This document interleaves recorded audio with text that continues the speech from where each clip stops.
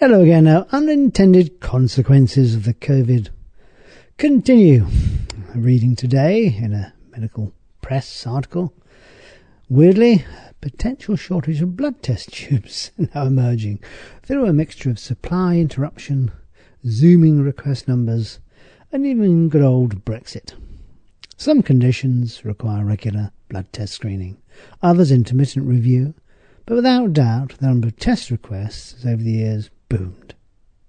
A mixture of more careful and frequent testing availability, of testing for certain things, and in some cases patient request. Amazingly, you can perform several tests per blood test tube. If you are given a blood test form at any time, you will note either serum or EDTA sample bottles, the little pink ones. Benton Dickinson are the main suppliers of these remarkable little clear tubes. You will see a tiny BD on the label indicating this manufacturer, who has been supplying these items since I was an embryo, which is about 500 years ago. Lots of other suppliers, of course, no doubt, are out there, but BD are the marked name we all know. So many patients have so-called routine blood tests these days.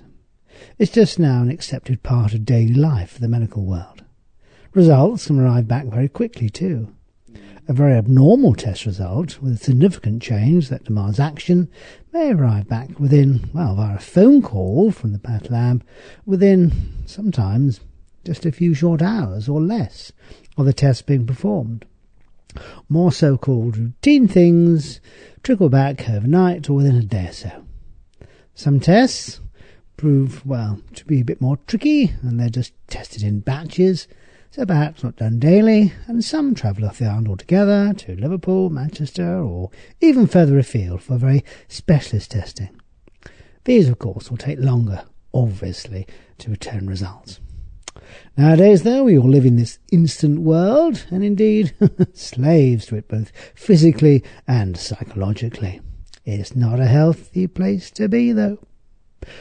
Trailer time enough is a bit of an anti-version pushing back against the tide of ever-quickening pace of life. Trailer.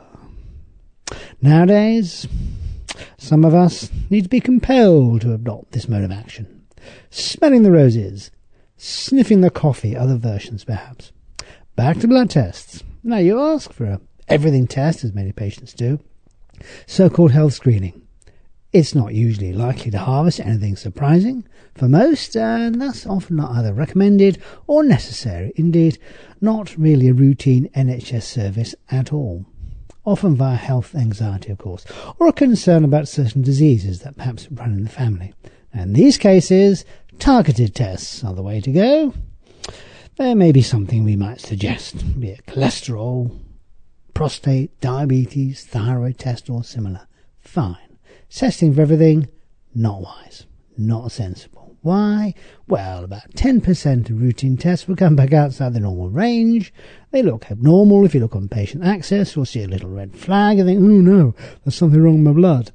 That sets the cat running. Okay. Are they important? Probably not. Often not. But then off we go, looking under all the various nooks and crannies, seeking answers, which then often mean follow-up blood tests, almost inevitable. And so it goes on. All a bit anxiety-creating. However, what if we missed something? Simply put, a sensible conversation, taking into account all your health queries and reasons to check this or that with your medical advisor, will be the way forward here.